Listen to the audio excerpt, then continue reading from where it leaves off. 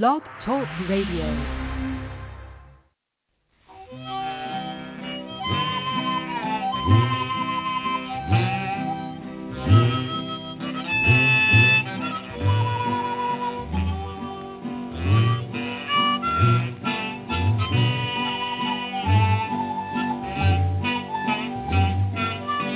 And welcome once again to the Lucky Mojo Hoodoo Rootwork Hour, brought to you by the Lucky Mojo Curio Company in Forestville, California, and online at luckymojo.com. I'm your announcer, Clifford Lowe, clifflowe.com in Teaneck, New Jersey. And in just a moment, we'll be joined by our co-host, Catherine Ironwood of luckymojo.com in Forestville, California, and ConjureMan of ConjureManConsulting.com in Mission Viejo, California. This week, we'll be joined by a special guest, Angela Marie Horner of LotusRavenConjure.com in Santa Rosa, California, bringing us today's topic of the history of Ostara. They will take your calls and offer advice to address, ameliorate, and remediate your questions and problems about love, money, career, and spiritual protection. Using traditional African-American folk magic practices of hoodoo, conjure, or rootwork as divined and prescribed by the greatest spiritual hoodooists of our time. You can learn a lot just by listening, but if you're selected from among those who signed up at the Lucky Mojo Forum at forum.luckymojo.com and called into the show, then you'll be on the air and receive a free consultation. We'll be going to the phones in just a moment, but first, let's catch up with our co-hosts, Catherine Ironwood and ConjureMan. Miss Cat. Hi, Mr. Clifford Hartley Lowe. How are things in your world? Things are really good. I had a really interesting client this week. Not a novelty for probably you, but a novelty for me. I had a film producer wanting me to open up the past to his production. Oh, how cool is that? That's unusual. Right. For me, it's cool because I'm in New Jersey. That is very, very cool. Yeah. Well, I have to say I had two women with husband/boyfriend who abandoned them and their babies. Oh, dear. It's par for the course. And always feels a bit sad and trying to tell them, I'm not seeing a good end to this one. You might want to, reconstruct your life because that guy's not going to be a father to your kid. And I also had a few people wanting to change jobs, which has been a thread ever since the beginning of the year. Everybody wants to change jobs. I had a few of those again this year. And I had somebody who wanted to buy a house, and they wanted me to open the road for them to buy a house. So that's what I've been doing. But not a film producer. You beat me on that one. You got me beat. But speaking of opening the roads, here at the shop, we are getting ready to reopen after 2 years of being closed for COVID. We are opening tomorrow, and everybody is last-minute scrambling. Nikki, Heidi, and Max are down in the shop cleaning and dusting and stocking shelves. And I was down there. I've been down there for 3 or 4 days, and my back hurts to prove it. And we've got things lined up really well. If you do come to the shop, we ask only 2 favors. Number 1, be prepared to wear a mask, please, and sanitize your hands when you come in. Number 2, we will not be following you down the aisles and jamming into corners and breathing your breath. And so you can bring things to the counter and we can discuss them there, but we're not going to be, none of this. Come over here and what is this road opener oil used for? You bring it to the counter. That's Oh, and there is a third request too. And the third request is, because we got some calls, we got a bunch of calls. We're coming all the way from Hayward with 6 people. Please call ahead, at least for the first week or 2 till we get our sea legs under us again. If you come ahead with 6 people, we're going to have to figure out where to put y'all. So it's a small shop, as y'all know. It's a small shop with a big heart and a lot of output, but we don't have a lot of floor space. It's jammed to the gills. So that's what we're doing. We're looking forward to seeing people again. So many people, we've left their boxes down on the path, to the shop for curbside pickup. and we haven't seen them in 2 years, but they keep on ordering, right? And they keep on coming like, they come like the fairies in the night, and they take away their packages. And but it's just really nice to see that we'll see people again. So treat us kindly when we reopen to the public. We've been selling things, retail and wholesale, online, and for curbside. Now we're going back to in the shop. That's my news. And as I said, my back can prove that I've been hard at work. It's a little stressful. How about you, ConjureMan? How are things in your world? Things are going well in my world. Lots of cool stuff going on. I'm very excited that you all are opening back up. So many congratulations to all of the good signs that hopefully things are headed in the right direction. I do definitely want to also reiterate, please, anyone who visits, wear a mask. If ye asshole that ends up making Miss Cat sick, we will never forgive you. Don't do it. Don't do it. We have a whole community of root workers with black candles ready. Don't mess with her. Just be nice, show up, be polite. But I'm assuming it's not too much of a problem. You all are in a relatively good area, I think. Somewhat sensible area of the country, we'll say, where not everyone has lost their goddamn minds. I do fear that we are a little bit. We may be headed towards another little uptick in the next couple of months. So fingers crossed that we kind of navigate through that. But a lot of clients have also been the kind of readings that I've done are really around this idea of things opening up. People are looking to the horizon. A lot of readings, I would say, last year was really about hanging on, right? These were clients that were like, life has changed. How do I adapt?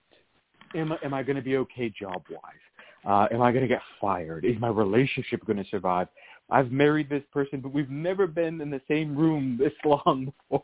There's a lot of that type of stuff. People were shocked, right? I didn't know my husband was a whistler. What am I going to do with this? So there's a lot of these type of things. But now the readings have changed very much about, should I move? Should I buy a new house? So you can see that people are looking to the horizons, and that's kind of a nice sign.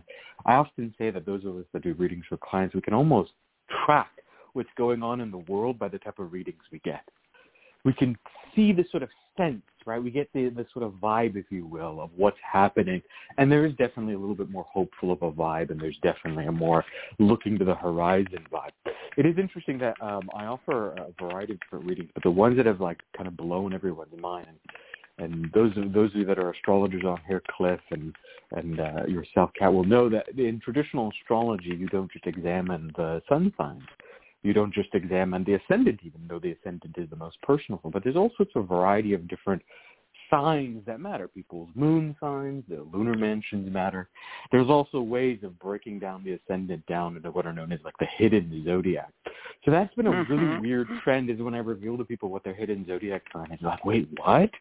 There's other signs other than my sun sign? I'm not just a Taurus. I'm not just a Leo. There's all these other things. So it's been a really fun, and I'd say that's the entire theme of the month has been like fun revelations, where people have just kind of had their minds blown while they're looking to the horizon, and that feels great. So it is a beautiful spring, a wonderful beginning of the new astrological new year, the Persian New Year of Nowruz, as well as we had Lunar New Year last month. So I think this is the past couple of months are opening things up, hopefully, for maybe, just maybe, a brighter spring. Yeah, and we've had Purim, and we're going to have Pesach. Yeah, and Purim. Yep. It's the whole pile of spring festivals are all coming up. Yes. It's very nice. Yeah. And Easter very soon.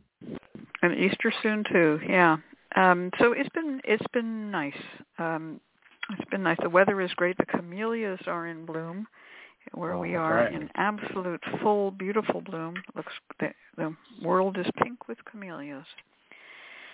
So, well, that brings us to what we're talking about, and that brings us to our guest. So, first of all, let me say hi to our guest. Angela, are you there? I'm here. You made it. Yay! Hello. We had our fingers crossed there at the last minute. Well, tell us, before we get into the topic, tell us what's going on in Angela Marie Horner's world. Nothing. I help take care of my grandmother, so she's my main focus a lot. And luckily, Lucky Mojo has started needing me again, so I've been making Mojo hands and taking care of my grandmother. I've been getting a lot more calls from clients, and that's been good. I got my website back up, and that's been good. My new dog is a pest, which is okay. Yes, my new dog is a pest, which is okay. So my website is lotusravenconjure.com, and I misspelled Raven on purpose because everybody is a Raven, so I'm Ravyn. But if you type in Raven, it should still go straight to lotusraven.com.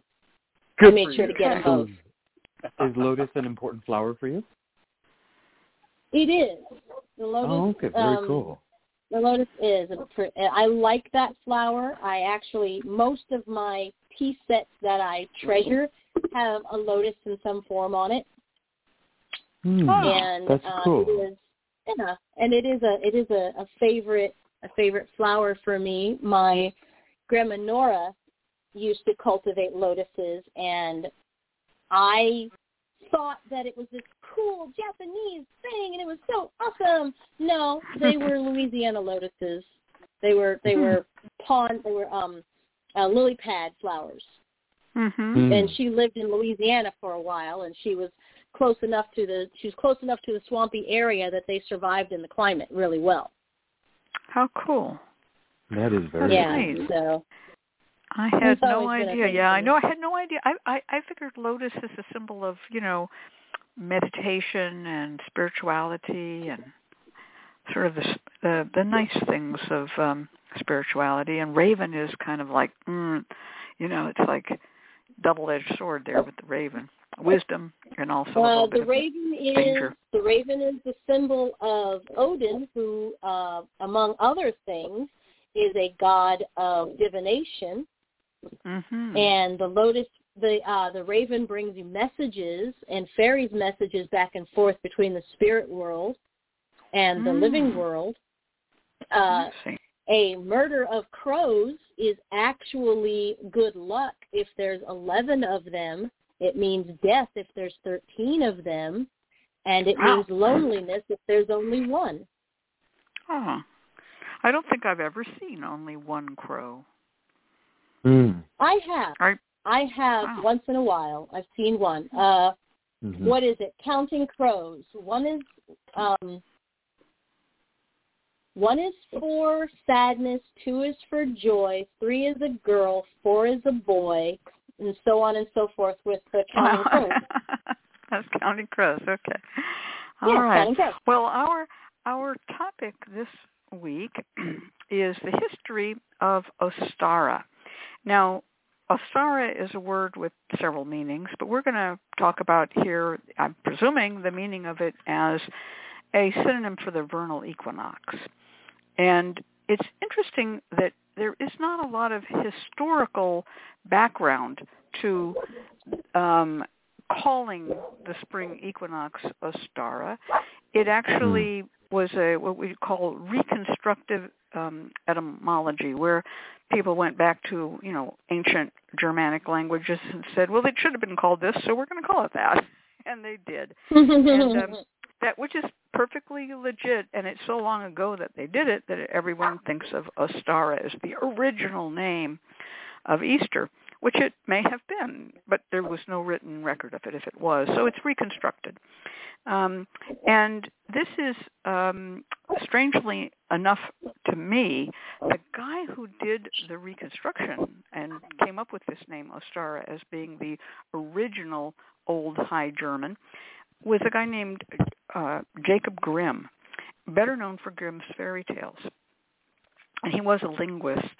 And so I find it delightful that this name, Ostara, was taken up by people from the neo-pagan tradition, some of whom are in the fairy tradition, and who have sought to receive the fairy tales, which are the folk tales, as derivative and of older religious tales, which they probably are.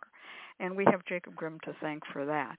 So that was just my little contribution to the whole idea of Ostara. It's, of course, the ceremony and celebration of eggs and rabbits. And I'm going to give it over to you, Ms. Lotus Raven. Why the eggs? Why the rabbits?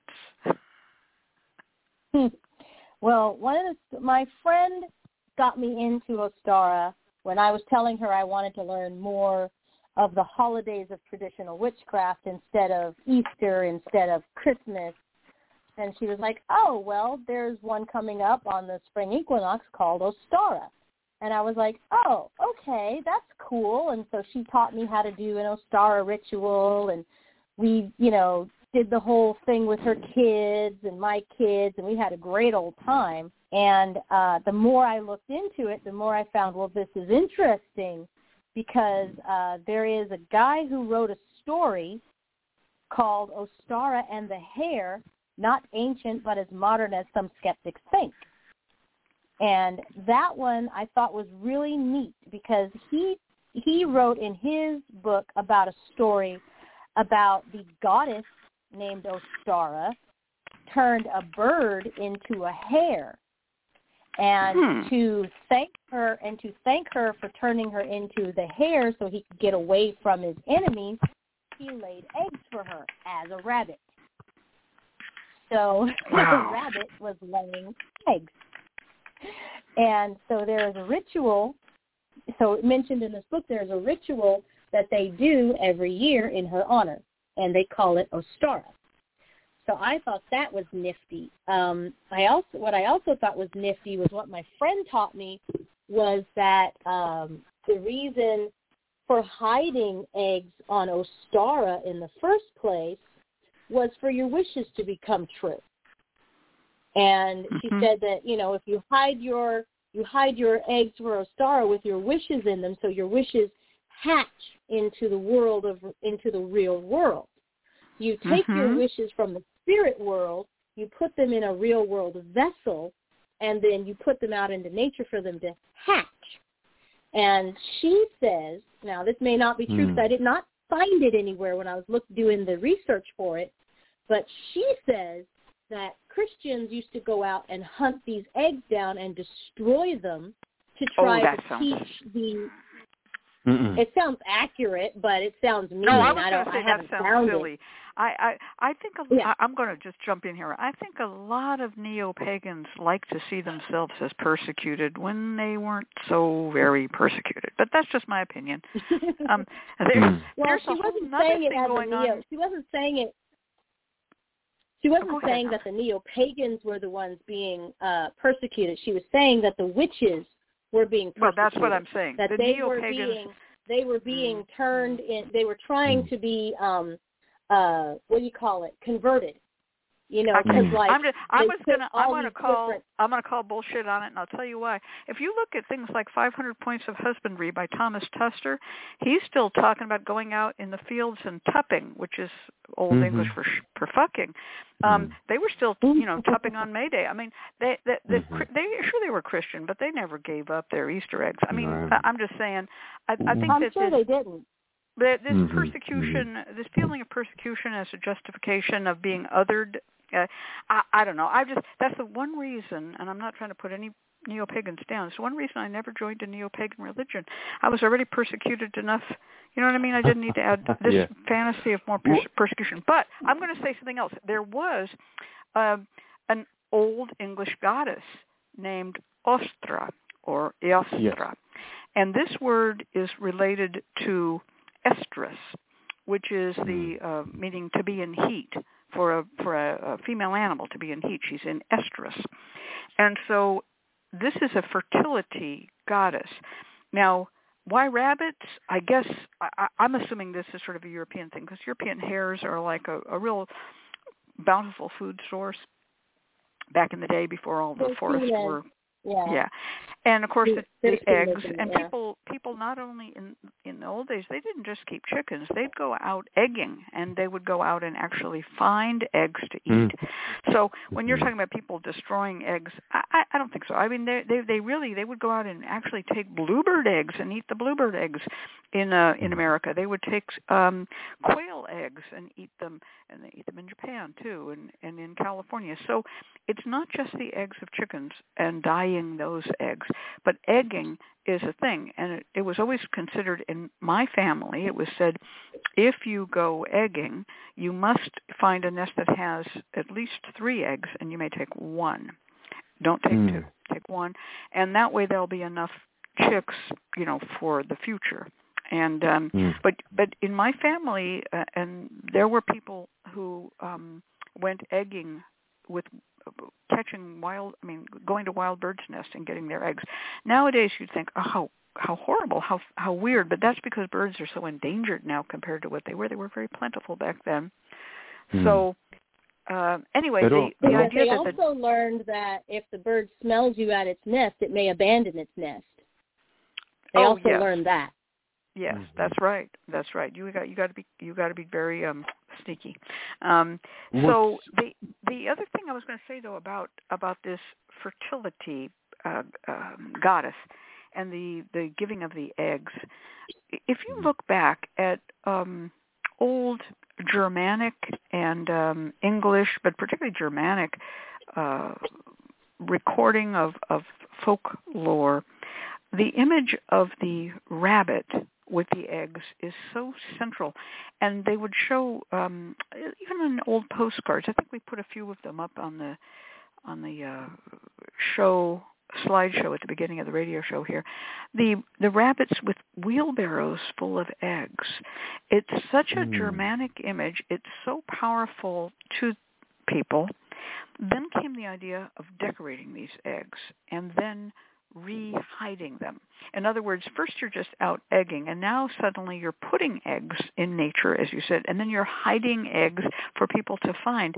It's weirdly circular. You see, it starts with a Neolithic, just going out egging because the eggs are out, and then it becomes a ceremony where you're returning the eggs to nature, and then it becomes a ritual finding of the eggs. I think it's fascinating. That is really cool, and I think this is the history that you're bringing up here, Angela, is really a cool history and a fascinating history, because I think what it does is it shows us the way in which people actually accommodate, people adapt, the way that people incorporate, assimilate, and how cross-cultural people truly are. Ideas move and flow. Things don't exist in these sort of silos, and I think Kat rightly points out that, for example, we don't actually see a sort of mass persecution of pagans ever in history in the way that people imagine it. Certainly, confessional violence exists, right? Religious violence exists on all sorts.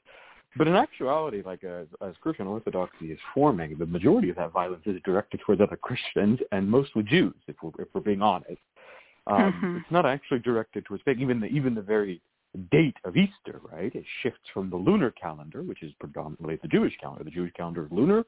It shifts away from that and fixes to the post-vernal equinox, adopting the Roman system. I mean, the Council of Nicaea very openly says, "Let us not have nothing to do," and I quote, "with that detestable race," which they mean the Jews. So you do certainly see some form of violence, but it's actually directed towards other Christians. But what this really talks about is the way in which local practices continued, that Christianity became Romanized, that it became Germanized, that it adopted these traditions, and that people, despite now saying, "In the name of the Father, the Son, and the Holy Ghost," we're still painting eggs and putting them out in the woods. And that is so cool because it shows the endurance of traditions. Here we are in 2022 still talking about it, but also the ubiquity of it. We know that the ancient Romans painted eggs. We know that painting eggs also shows up in various local Jewish traditions in the Mediterranean.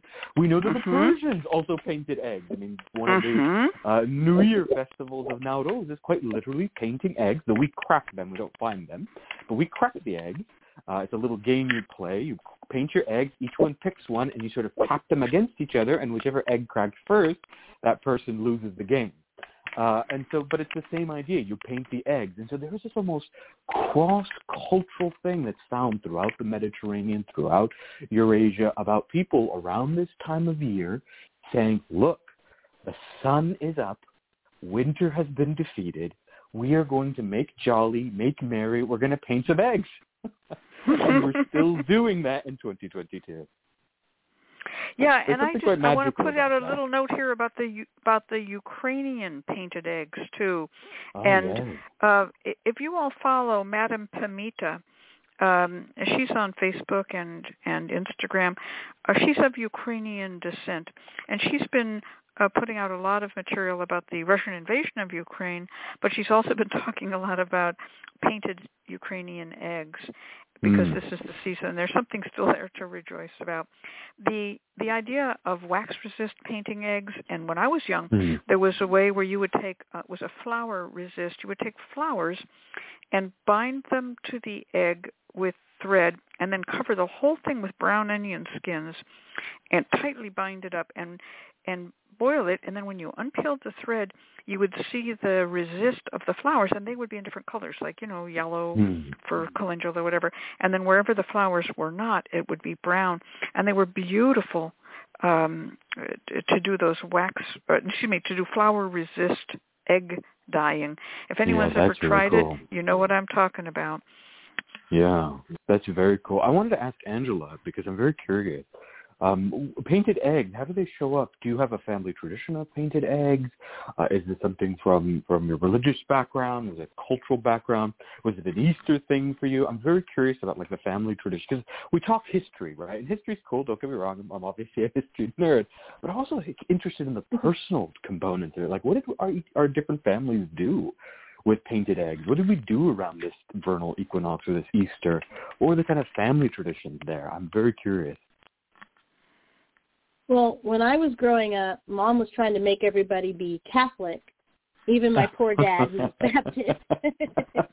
And the only special thing we did with the dyeing eggs was we took wax and drew pictures and stuff in the wax, with the wax on the egg.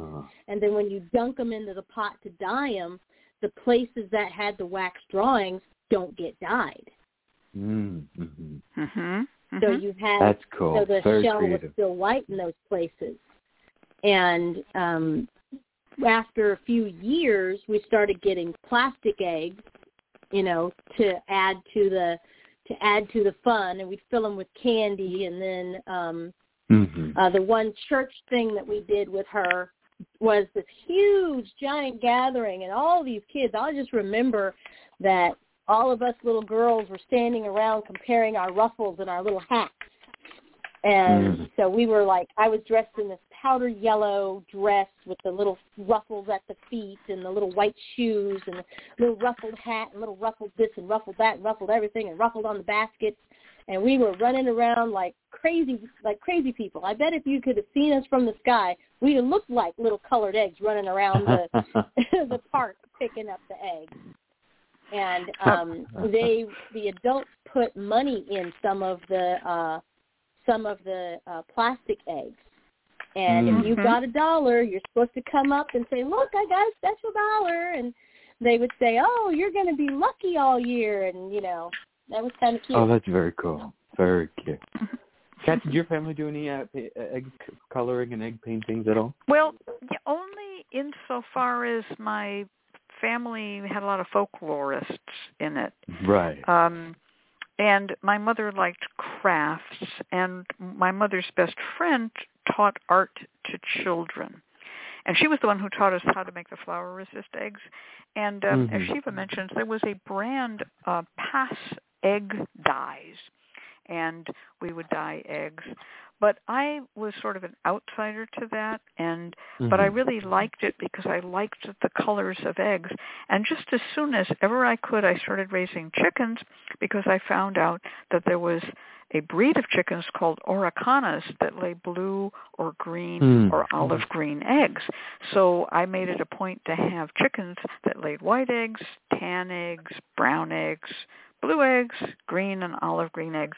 And then I felt I had achieved kind of my own Taurian natural idea. I didn't have to dye them anymore.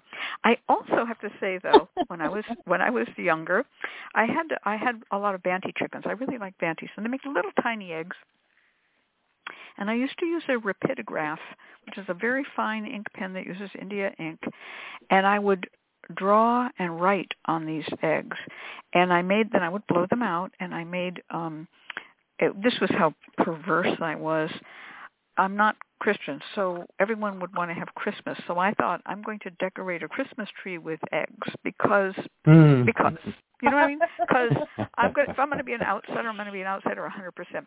So I made all of these tiny little eggs, which I illustrated with little line drawings. I remember on one of them, I put the whole text of the 12 Days of Christmas, very tiny, in a spiral around it. And then of course.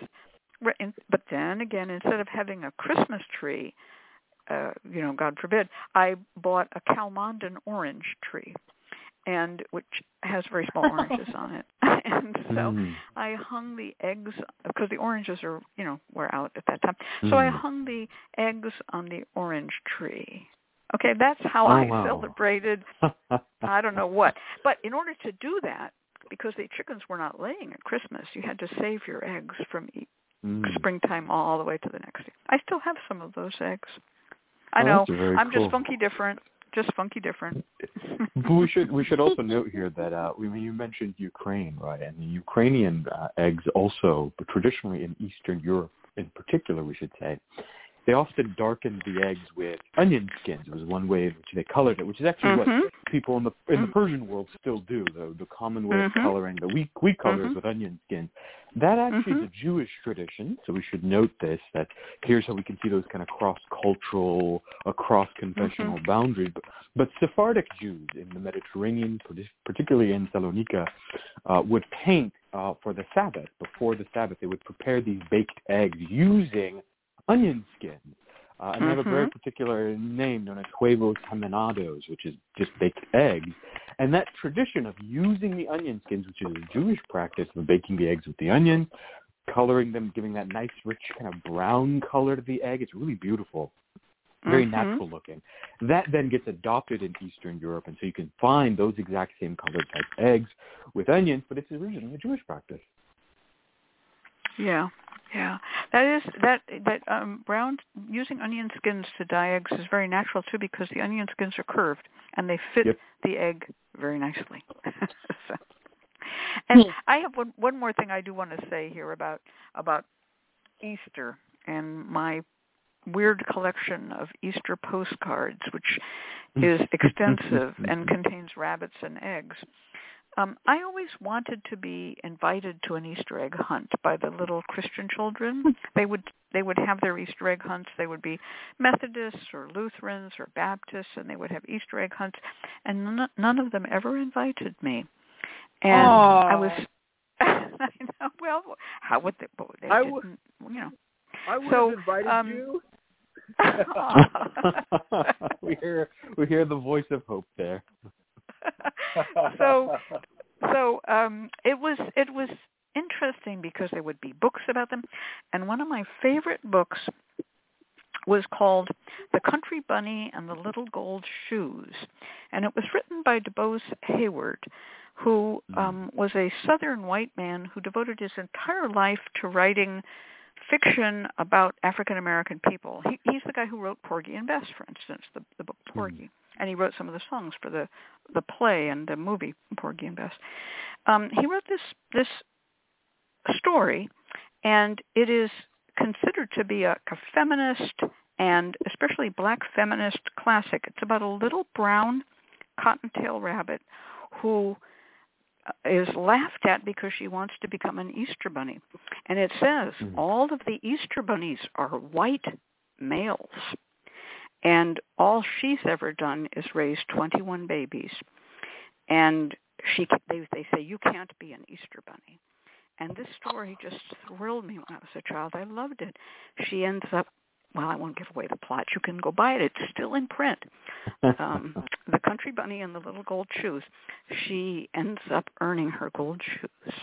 And so this story to me was about feminism and also about, it's obviously about Black culture, although very highly disguised.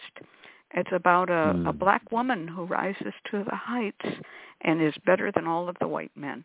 But hey, it's rabbits. Ta-da, ta-da. It's just rabbits, folks. Don't worry, your kids are not learning about equality. And no. Anyway, it's a very got to sneak it in. So to me, that represented the colored eggs. The illustrations in the book are by a woman named Marjorie Flack, who was a very good illustrator. And like I said, go look it up online if you can't find it. She posted in the chat, how sad, white bunny privilege. Yeah, that's kind of what it was. White bunny privilege, that's cute. It is the other thing I find quite fascinating about this tradition is how communal it is, right? It is fundamentally a community activity. I think sometimes we often have a hard time understanding, even our Christmases have become quite solitary, right? And this is probably doubly so in the COVID world, right? The coronavirus world has really made us solitary. But a lot of these traditions are community-oriented. They're about getting people together. And not just your immediate family, right? But the cousins get together, and the cousins' cousins get together, and the neighborhood kids get together. And whether it's gift giving or in this case, looking for eggs, right? Schools do it. Kindergartens do it. Children do it. They do it in parks. So there's a way of reconnecting to nature, which again reflects that sort of vernal equinox experience, the idea that the sun is now triumphant.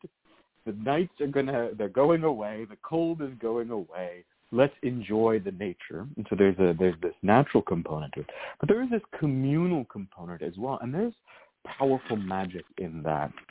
I think sometimes we struggle when we talk about root work, when we talk about magic, when we talk about rituals, whatever it is, we often talk about it assuming a sort of solitary practitioner position. You in your bedroom lighting candles, you in your altars lighting, right? Whereas you look at something like this, the magic of finding eggs collectively, this spreading of joy, whether it's chocolate eggs or colored eggs, the act of coloring them together, that is a very different modality of working, a much more community-oriented way of working. And there's great power in reconnecting to that.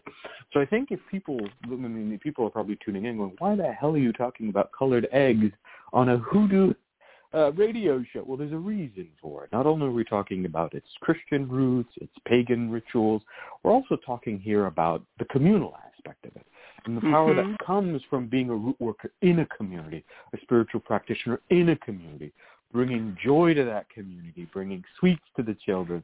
There's power there in reconnecting. So I think there's not just a nature component, but a community component that we should highlight and emphasize. Yeah, I like that idea of the community. And as soon as I had a child of my own and lived on a commune where most of the people were Christian on that commune, of course, then I got to go Easter egg hunting with my friends. I got to join a community of that. It's an interesting thing to me, the magic of eggs. Another thing that I found was really important, not as a religious thing, and this was among Christians who really thought of themselves as Jesus worshiping Christians. Many of these old farm women that I knew in the Ozarks back in the 70s, they would have a deviled egg platter. Do you know what I'm talking about? It would be a platter that would hold 12 half eggs that were deviled eggs. And I always thought it was interesting they called them deviled eggs, as if we're acknowledging this is not Christian, right? These are deviled eggs. But that would be something that around this time of year when the hens start to lay, people would come out with their deviled egg platter, and you'd be invited over to their house and for lunch, and you'd have deviled eggs, and they would be on these beautiful plates, and every family had at least one of these deviled egg platters, all different. I mean, they came in glass, they came in porcelain, they came in metal, and it was such an interesting thing to see how tied still to nature people were. That when the hens are laying, you have too many eggs, right? And then that's why I guess some of them get colored and given away to the kids, you know. And then later you have no eggs at all. But I used to love having deviled eggs in the spring, and I love the idea of deviling them as opposed to, I don't know, Jesusing them, right? Just saying, it struck me at the time as an outsider looking at it. Why are they calling them deviled eggs? You might as well hang out with the devil a little bit. Right. My aunt I have an aunt who refuses to call them deviled eggs. She calls them stuffed eggs. And she corrects me every time. I'm like, Auntie, do you want some deviled eggs? I don't eat the devil. I will have stuffed eggs, though. That's funny. That's interesting. Well, I have to say that to me, the ceremonies of springtime are wonderful and varied. I look at it all as something very, very beautiful. The egg also, just to throw in another little bit of folklore, the egg in any religion that has a evil eye belief, or any culture, I should say, not religion, the egg is an eye symbol, especially when you cut it in half, right? So the egg, it can also ward off the evil eye. And anything egg-shaped, like almonds also, and other things of that nature. And I always thought it was interesting among Jews, the idea of Jordan almonds, which, of course, to many Christians, they go, oh, yeah, Jordan almonds, you have them at weddings. Well, Jordan, just think about Jordan, and you'll all of a sudden go, wait a minute. These are eggs. The Jordan almonds are almonds like an eye, like an egg, and they're colored in those same pastel colors as the eggs. And they are given out as a present at a wedding or any kind of a festivity that has to deal with what? Fertility, right? So everybody is given, it comes to the wedding, and they're given all of these colorful egg-like almonds. And basically what you're eating them is you're wishing for the couple, the happy married couple, to have children. It's one of those magic spells that you don't even think about it until you start thinking, why? Why is it happening that way? So we all partake at the wedding. We all partake of people's fertility. Now, when I was a kid, every wedding had all of the pastel colors of the Jordan almonds. Recently, I've been to a couple of weddings where they had only white Jordan almonds. They wanted some sort of a purity, and I felt like, are they actually going to have children or not? Interesting. Yeah. Anyway. Yeah, and I think the egg is interesting in this regard because it's nature's natural container spell, right? It's about containing. And so it's very different in its sort of protective qualities than, say, other talismans are or other objects are that are natural. For example, silver is warding, meaning it sort of reflects, whereas the egg absorbs.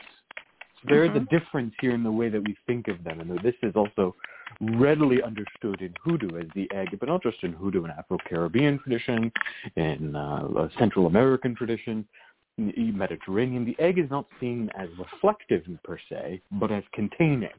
So it can contain goodness, the joy, children, potential, right? It can contain money, as Angela talked about, which is a really cool tradition, right? You contain a little bit of luck, put in a plastic egg, let a child find it. You could put candies in it. You can put happiness in it. You could put all sorts of things in it. You can also put nasty stuff, right? Eggs for breakup spells are also quite common that we're finding. But the egg actually draws out, that it pulls things. So there's a component of drawing out. There's a component of, and so this is why eggs are also used in cleansing work. Right? It's used to draw out the evil eye. It's used to draw out any sort of malefica that has been placed on people. And so it is a different way of protecting and healing and whatnot than, say, silver does or other form of amuletic. The evil eye charm is reflective. It drives away. It's apotropaic. The egg is more self-sacrificing. It takes into itself and then it is disposed. Or it takes into itself and it is contained and then you crack it open. So there is this component of the egg that you have to crack it open or you have to dispose of it, which is what makes it so its utility. It's found in good works, in good rituals, in bad rituals, in protective rituals, in healing rituals, and why we still paint eggs and put them out in the forest or in the grass for people to find, or why we even use plastic eggs. We all kind of hate plastic, but there's a reason why. You can pop it open and put stuff in it. But before we had plastic eggs, people would put them in just natural eggs, right? You would contain it. So there's this containing component, this disposing component, this self-sacrificing component that is found within eggs and egg work that is ubiquitous across cultures, which is why we find it in sort of the vernal equinox traditions and the Easter traditions, but also all the sort of pagan spring festivals as well. It contains the goodness. It contains hope. Yeah. There's another thing here that we kind of want to talk about, I think, which is cultural sharing. This is about Ostara, but the spring equinox happens to everybody, no matter what culture you're in and no matter what background you have. So there are these similarities, there are differences, but some of the cultural festivals are so much connected to the actual place of our planet and our solar system, our seasons. When you go farther north or south from the equator, the seasons are more extreme, as we all know. And the idea of instead of just having a tropical climate that's pretty much all the same, and a daylight and nighttime which are about the same, we start seeing these ideas of an equinox. And the equinox is when they are equal, the day and the night are equal. And that becomes a point that is a real serious time point for anyone involved in agriculture or animal husbandry or hunter-gathering or anything. You notice it. And so there's a natural pulse to life. And we've just come from, the shortest day, which was winter, and now we're at the equinox. I'm very sad that the powers that be have decided to screw all of this up with daylight savings time. They're making a big mistake, but that's their prerogative. They're in charge. But the equinox has a lot of meaning for people. In addition to it's a time of fertility, it's a time of balance also. And in many cultures, it's a time of rejoicing. Things have gone right for a change. And so that's one of the things I also like about Easter. Now, we would be unkind to not mention the Christian idea of the suffering of Jesus at Easter. We do have to mention it. But that is what I would call a tragedy in search of a holiday. I don't know that anyone knows when that happened, but as you said, Ollie, that there was this attempt on the part of Christians to get away from things that were Jewish. And so Passover, which is a ceremony of liberation and or not ceremony, rather celebration of liberation and freedom from slavery, became this commemorization of the death of someone. It's a very out-of-place ceremony, and I think others have noticed this as well. Christmas makes sense. Okay, it's the birth of new light, solar god, da-da-da-da-da. But Easter, as a time of fasting and suffering and stuff, is very out of tune with the other cultures' happy springtime. And I think that's the emphasis why starts, especially I would say in more modern times, is more emphasized on the resurrection of Jesus. I will never forget the time I was invited. This was the first time I was invited to like one of these evangelical churches, which they go all out on Easter. Let's just say, right? And so here I am, my little Muslim ass is at this evangelical church, and I know Christianity. I'm more familiar with Catholicism at this age. I was very young, I was in my teens, but they're going around and they're hugging each other, and they're saying, "He is risen, he is risen." And the alarm on my face, because naturally my first thoughts go to zombies. I'm like, who has risen? What's going on here? What do you mean someone has risen? And it took me a bit to realize that they're emphasizing the resurrection of Jesus, which then clicked for me. So it is interesting that, for example, in traditional Christianity, you're absolutely right. You can say in Eastern Orthodox tradition and Catholicism, the Easter ceremony really emphasizes a period of almost mourning, right? I get mourning might be the right word for it. Like, oh, there's fasting, there's a grief almost. I'm thinking here about the people who do like Easter pilgrimages to Jerusalem, where they like weep, right? Because they're walking on the Via Dolorosa, the path of Jesus, the suffering. But you can see that there is a shift, because I think people recognize to some extent that there's a tonal disparity or like a tonal, dissonance, where evangelicals now are much more about the whole, he's resurrected, this is celebratory, and he has risen. It's like even the word, he has risen, or the other thing that I kept hearing, which I thought was really interesting, and it took me a bit to connect, being the religious scholar that I am now, was that the tomb is empty. Tomb is empty is what you kept hearing, right? He's like, he's conquered death. And so it's interesting that they now, in more contemporaneous terms, are talking, I would say in more modern terms, are almost adopting that vernal, that spring spirit that you find almost cross-culturally. They recognize that, all right, we got to shift the tone a little bit. If you do see more language around resurrection now. Yeah, I hope so, and I'll tell you why, because Easter, to me, growing up, especially in Santa Monica, where my mother went to work as a librarian at UCLA, I'm telling you, that was a lot of, that the veil of the temple is rended, and the old Jewish ways are done. And by the way, let's just beat up a couple of Jewish kids because you killed Christ, right? And so to me, Easter was this oddity. It was very strange. I wanted the rabbits and the eggs very, very badly, because it came with all those other good nasty stuff too. Right, Yeah, right. No, I get it. Yeah, really, and we had an egg. There's an egg for. We had an egg for Passover, and we had, but we got all this other great stuff too, at Passover. So that was nice. We got the Hillel sandwiches that they didn't get, but it was this oddity that, I was very frightened at that time, because that was when a lot of anger came out toward Jewish kids from Christian kids. And you have to wonder, what were their parents saying? Tommy, I want you to go beat up, this other little kid because, here's why. Why would they do that? Yeah. But it was something that happened a lot. And I always wished that they would just celebrate daffodils. They would always have pictures of daffodils and Easter lilies and the bunnies and the rabbits, and I thought, if they do that, they'll be safer for us. Right.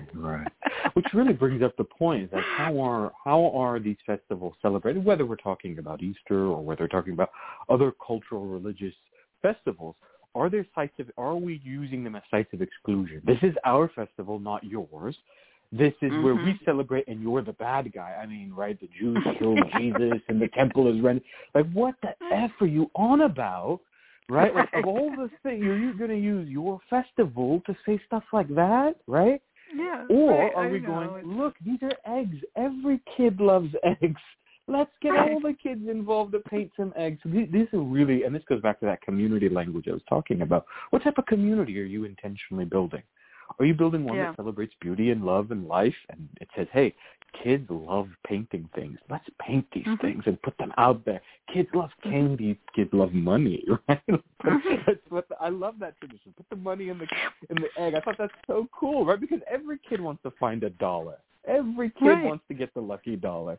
Or are you going to use this as a way of ostracizing? And so let's be intentional in our festivals, I say. Mm-hmm.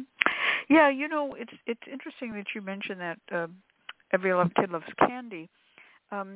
We used to get also, and this is something, again, that I love, but very Germanic, with these chocolate Easter eggs. And when you looked inside, there was a whole scene, but it was never Jesus being crucified. I thought if you looked in one of these eggs, you'd find, it'd be the crucifixion. No, when you looked inside, it was baby chicks and things. And then you could eat the chocolate bunny, and there would be a little fluffy I guess it was made out of some sort of little, fiber, twisted on wire like pipe cleaner. And you get a little chick, and you could keep the chick. Those were wonderful. And the idea of the sacred chick kind of entered my mind. That right. As a child, I'm trying to figure out, what are these people doing? Oh, I see. They have a sacred chicken. I love the way your mind works. Well, I want to ask both of you real quick, without spoiling the free spell, because I think the free spell is really cool, and so people should tune in to the end. But we have a couple minutes. It would behoove us, since we're all root workers. This is the perfect holiday to do some root work, right? This is the perfect time because everything is sweet. You were talking about the baby chicks, and I immediately thought of those like marshmallow peeps, right? The little like they're just pure, like crack cocaine. Yes. The peeps, they're just pure sugar. But like, imagine like if you're a root worker and you're buying yourself some peeps, pray over those peeps, right? Those can be such a great fix and give someone you really like. A little bit of sweetness, right? Or if you can make your own homemade peeps. If you don't make the peeps, you can also roll the peeps in very carefully. Sprinkle your own fixed sugar from your sugar jar. What a way of working, right? Just a pinch of your fixed sugar right over those peeps. Give it to the person that you love. So what are some other ways that people can incorporate all this sweetness and all these things and maybe do a little bit of magic work? Nagashiva's ex-wife, who's a very good friend of the family, she's a good ex, not one of those bad exes. They have her and her family have a tradition of the annual peep roast, and they roast the peeps and then sometimes because they're marshmallow, you can roast them. They're marshmallow, right?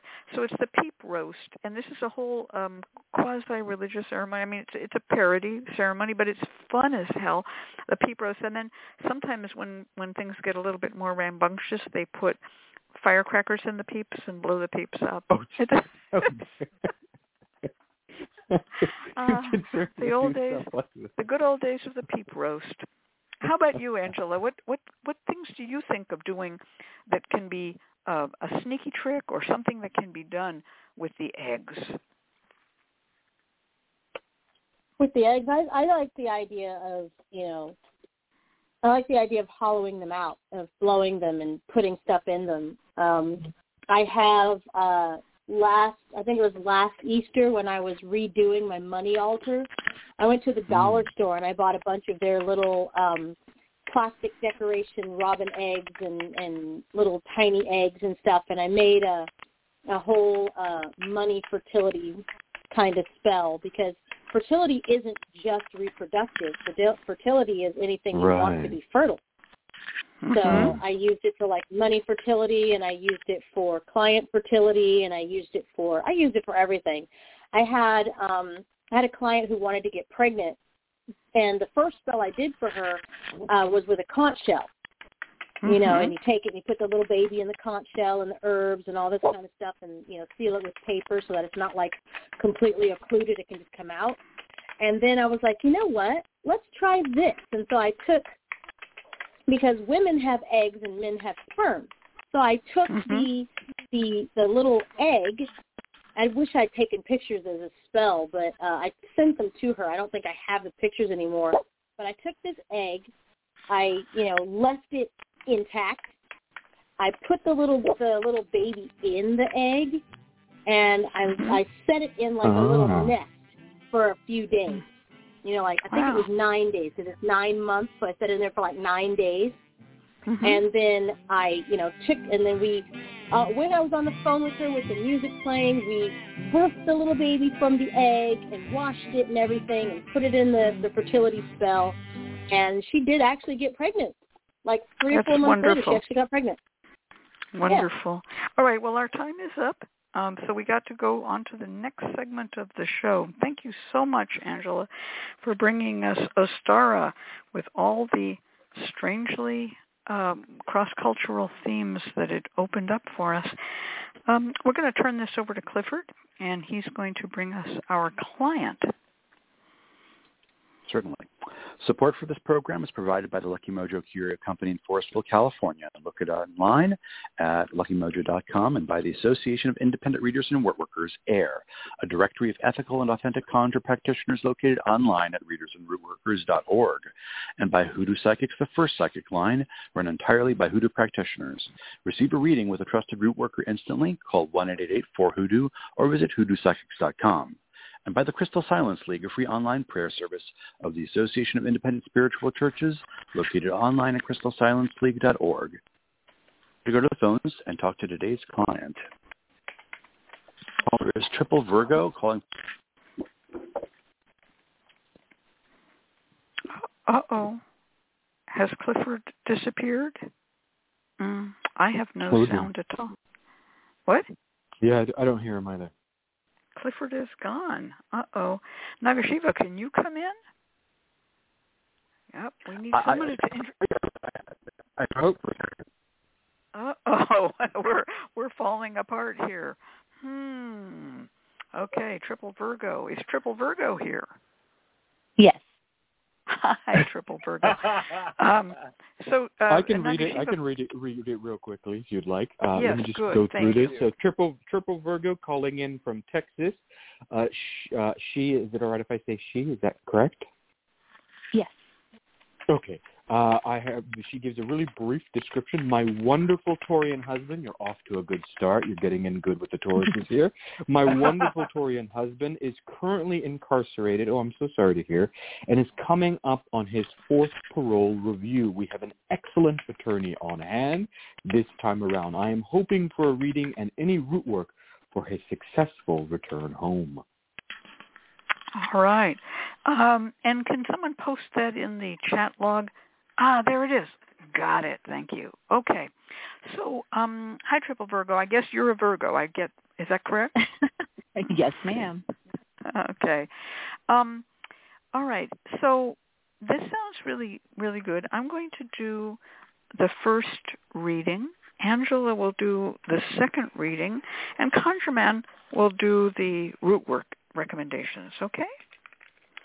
So what I have here is a Rider-Waite tarot deck, and I'm just going to make the old 3-card cut. And this is really going to be about your attorney and any kind of root work that might be indicated in the cards.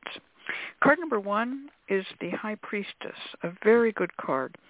I'm going to assume that this is probably you, since you know about magic. This High Priestess is a card of a woman who practices magic, is very balanced on what we would call the left-hand path and the right-hand path. She's a woman who understands timing. She has a lot of symbols of the moon on her.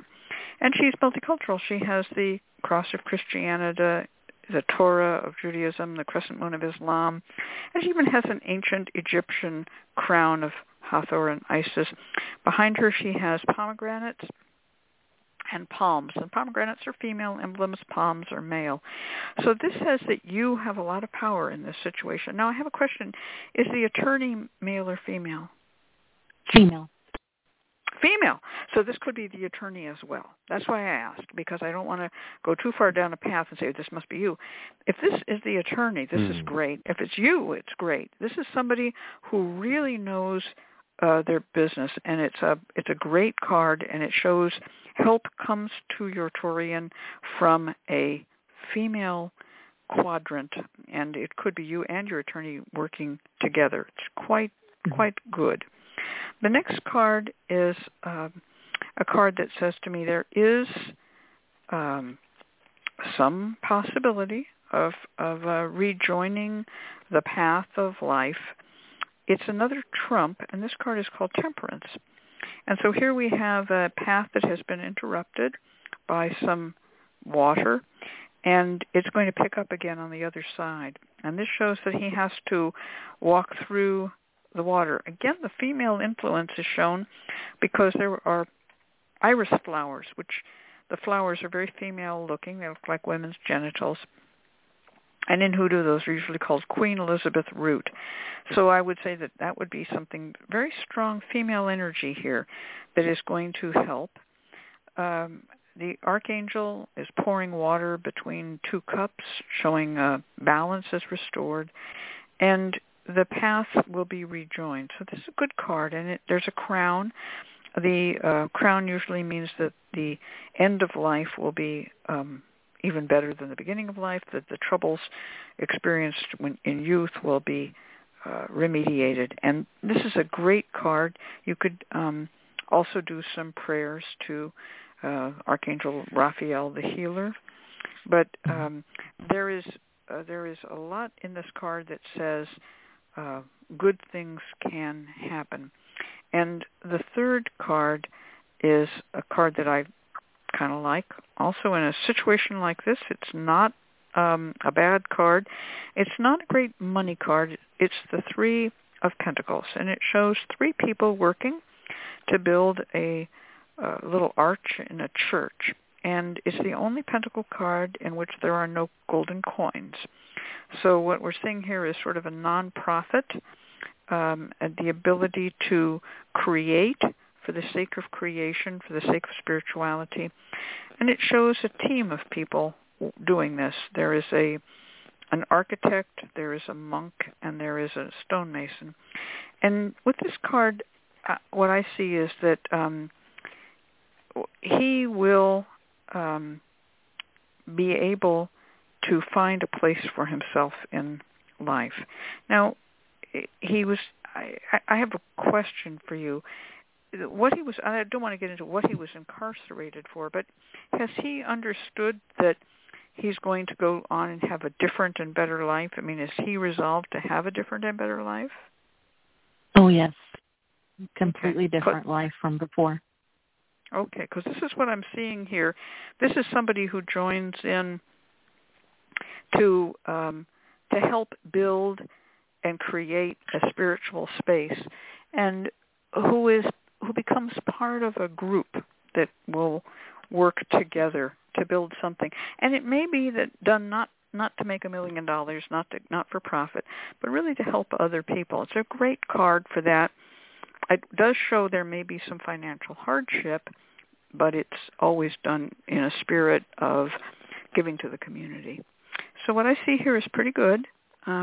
Looks like the lawyer and you are both working really hard.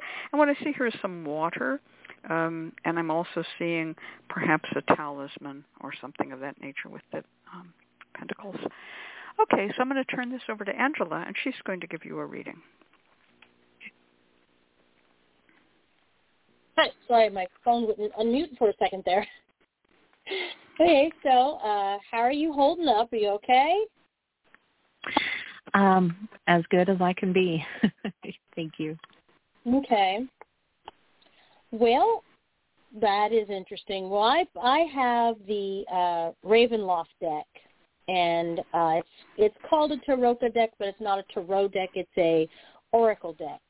So the first card I pulled is the Hangman, and in my deck, the Hangman means getting caught for something, getting caught in the act for something, getting in trouble for something, whether you did it or not, and being persecuted for something, whether or not it was your fault. So this is saying that, you know, whatever was done was not, it was his fault in a way. He is actually guilty of it in a way, but the punishment is harsher than the deed. And True. that and the next card I'm getting is the Broken One. This one is mental instability. It also means sadness and depression and such. So this seems to be focusing on the way he's feeling about what's going on, and possibly even the way you're feeling about what's going on.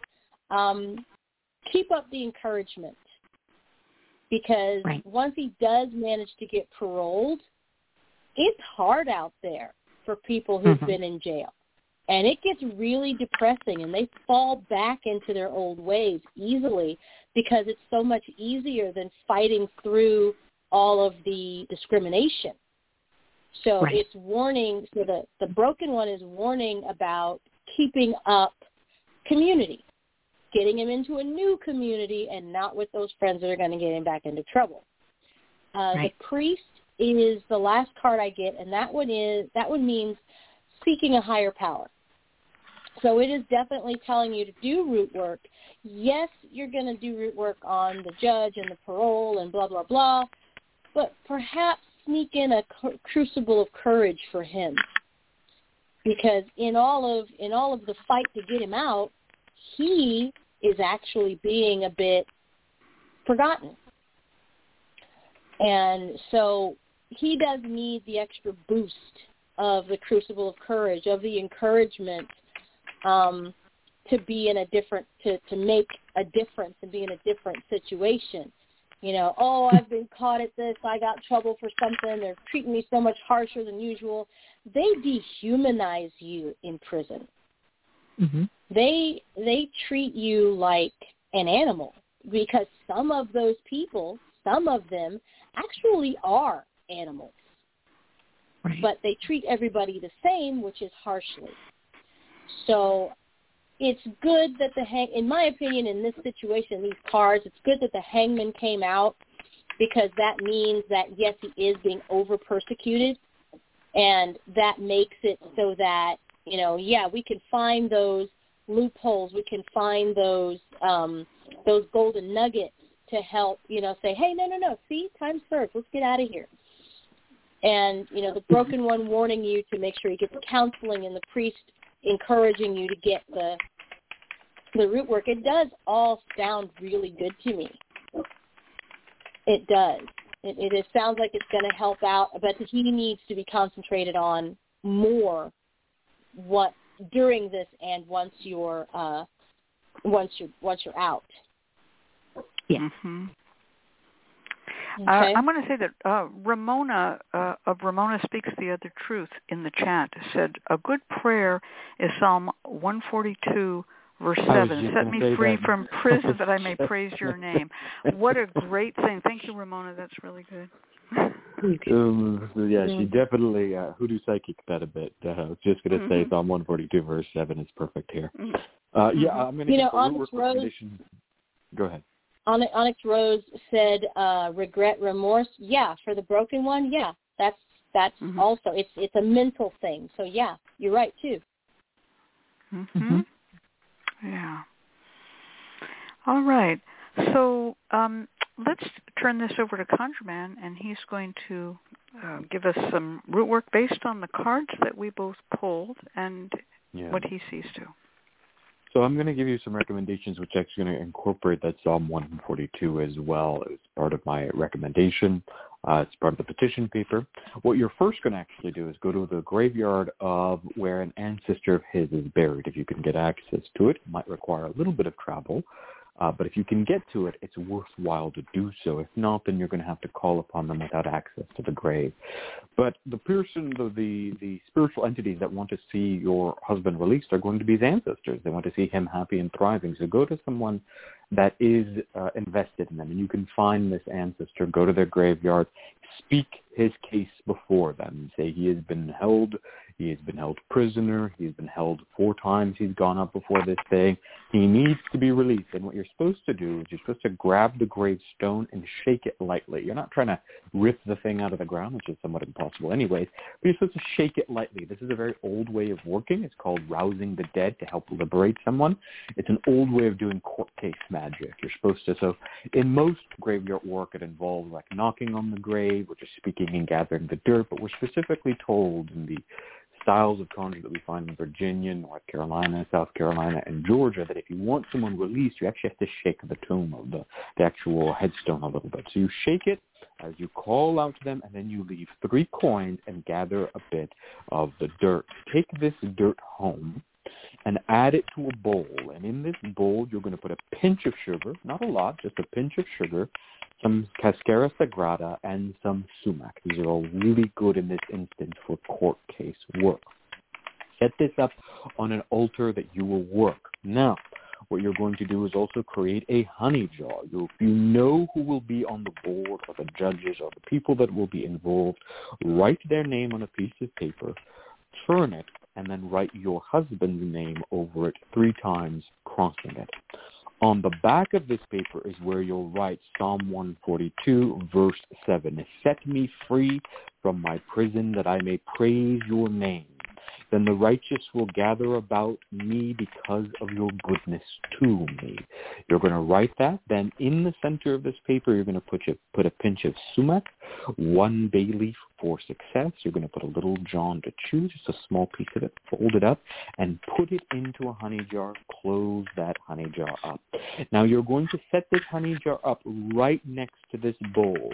And for 9 days, you're going to take a brown candle that you've anointed with cork case oil, and you're going to light it on top of this honey jar. As you do this, you will take a skeleton key, stick it into that dirt, and turn it to unlock him from prison, to open those doors, to release those fetters.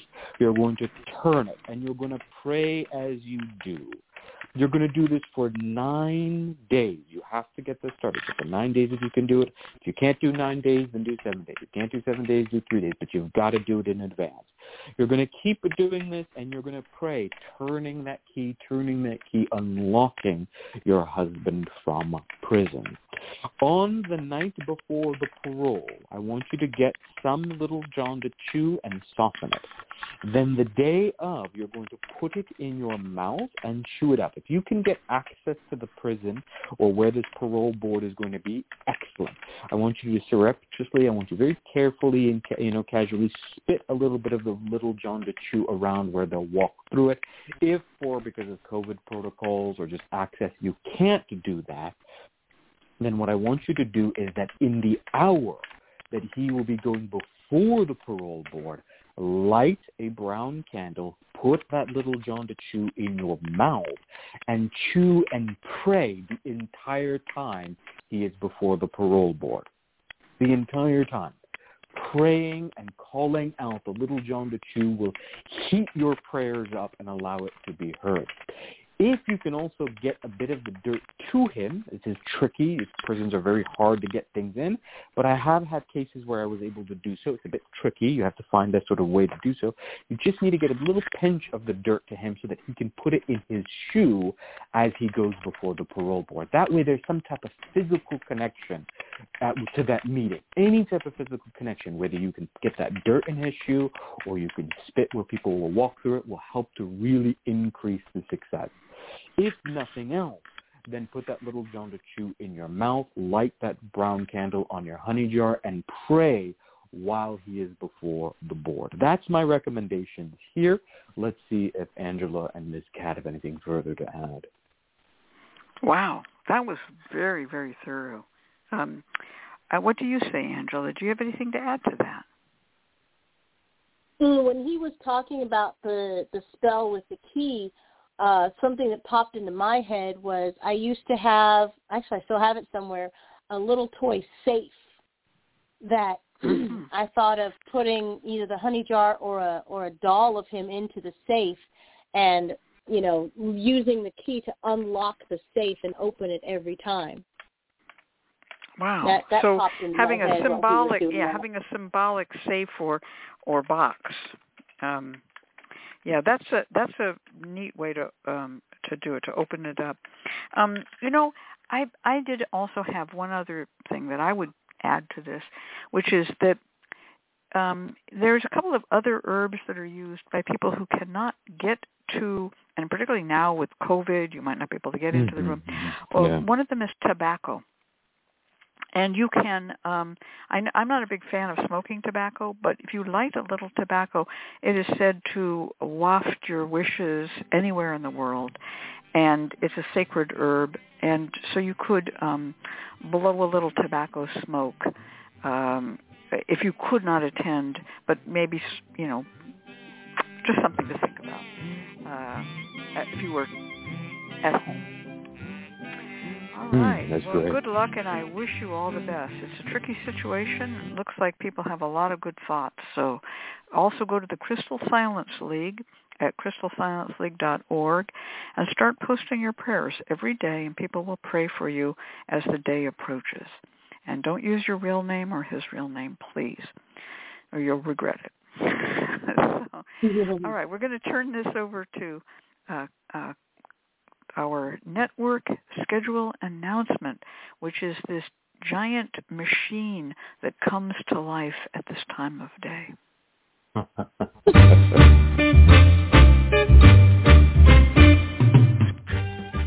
The LMC Radio Network is a media alliance whose excellent shows include The Lucky Mojo Hoodoo Rootwork Hour with Catherine Ironwood and Conjurman Ollie, Sundays 3 to 4:30.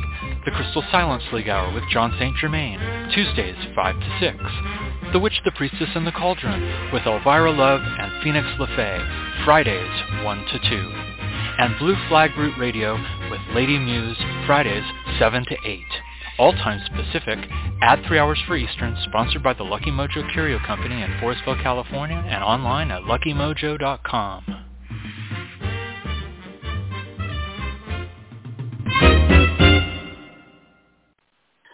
Glad to be back, and now it's time for our free spell segment from our special guest, Angela Marie Horner of LotusRavenConjure.com in Santa Rosa, California. Take it away, Angela. Hello. All right, so we were talking about Ostara and eggs and the Easter thing and the not-so-Easter thing. So get yourself some eggs. Didn't see that one coming, did you? So you're going to take your egg and you're going to blow it. What that means is you're going to put a hole in it. Some people scramble it on the inside because it makes it easier for them to get it out. Some people don't, and you get the contents of the egg out without destroying the shell. That's the tricky part. It took me like 6 tries the first time.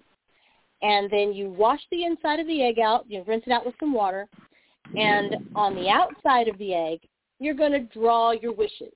If it's a money egg, you're going to use, of course, green and gold and yellows, and you're going to color it with, crayons, wax, whatever, and put your wishes into it. If it's fertility, you're going to put little babies on it or hearts or whatever conveys your wishes in your own quote-unquote words.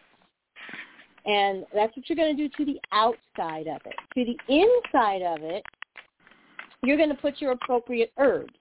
You're going to put your pyrite, or you're going to put your Queen Elizabeth and your John the Conqueror root in it, or your little baby dolls. You're going to put signs and symbols and sigils and all kinds of little things inside. Also, we're going to tie this to some hoodoo work, and you're going to take your petition. Now, your petition should be a normal petition, like on the brown shopping paper or even the faux parchment that they sell. They also sell real parchments. Keep that one in mind. And you're going to write your petition in your own words on this piece of paper. Make it come from the heart. Make it, don't fake it. Make it come from the heart. And then you're going to 5-spot it with the appropriate oil. If it's money oil, money stay with me, money come to me, money drawing, money whatever. If it's fertility, if it's love, if it's whatever, you're going to 5-spot it. So each corner and then in the middle is going to be a 5-spot for the oil. You're going to roll it towards you if you're bringing something to you. This is not the time for doing cursive, though it's possible and kind of dangerous in this situation, but roll it towards you, and then you're going to fit that paper into the egg. Make sure it's not too big or it's not going to fit in your egg. And then you're going to take it out into nature and you're going to hide it somewhere. Hide it real good. The purpose of this is to give this as a gift to the spirit so they will manifest it in the real world. So your wishes are spiritual, the egg is physical, and so you take the egg out and give it to the spirits of nature to turn around and manifest these things for you in the physical. If your spell egg is not found by the end of the year, your wishes will come true. Wow. You can, if no humans find it, that's true, if no humans find it. Animals are good because animals are usually messengers of the spirits. If you want to encourage it to be taken to the spirits quicker, you could add a little bit of cat food to it, because ravens adore cat food, and they'll find your egg instantaneously and take it off. And that will get it to the spirits a lot quicker. I love the idea of adding cat food. Thank you. That's a wonderful spell. I like I do a little trail of cat food leading to the egg. That's very cute. Or maybe a piece of cat food inside the egg. That's a really neat spell. Inside the egg. I mean, raccoons will find it too, though.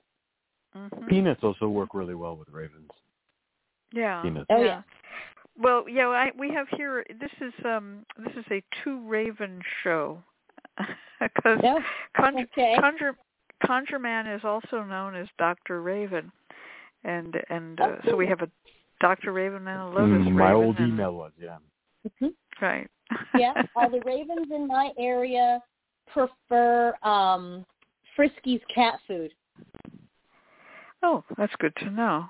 This is the dry Friskies cat food? Okay. Good to know. The dry Friskies cat food. They like it in my neighborhood, and whenever I come home with it, it's like, I'm like, okay, guys, here you go, and I'll give them some, and they'll come down and eat it.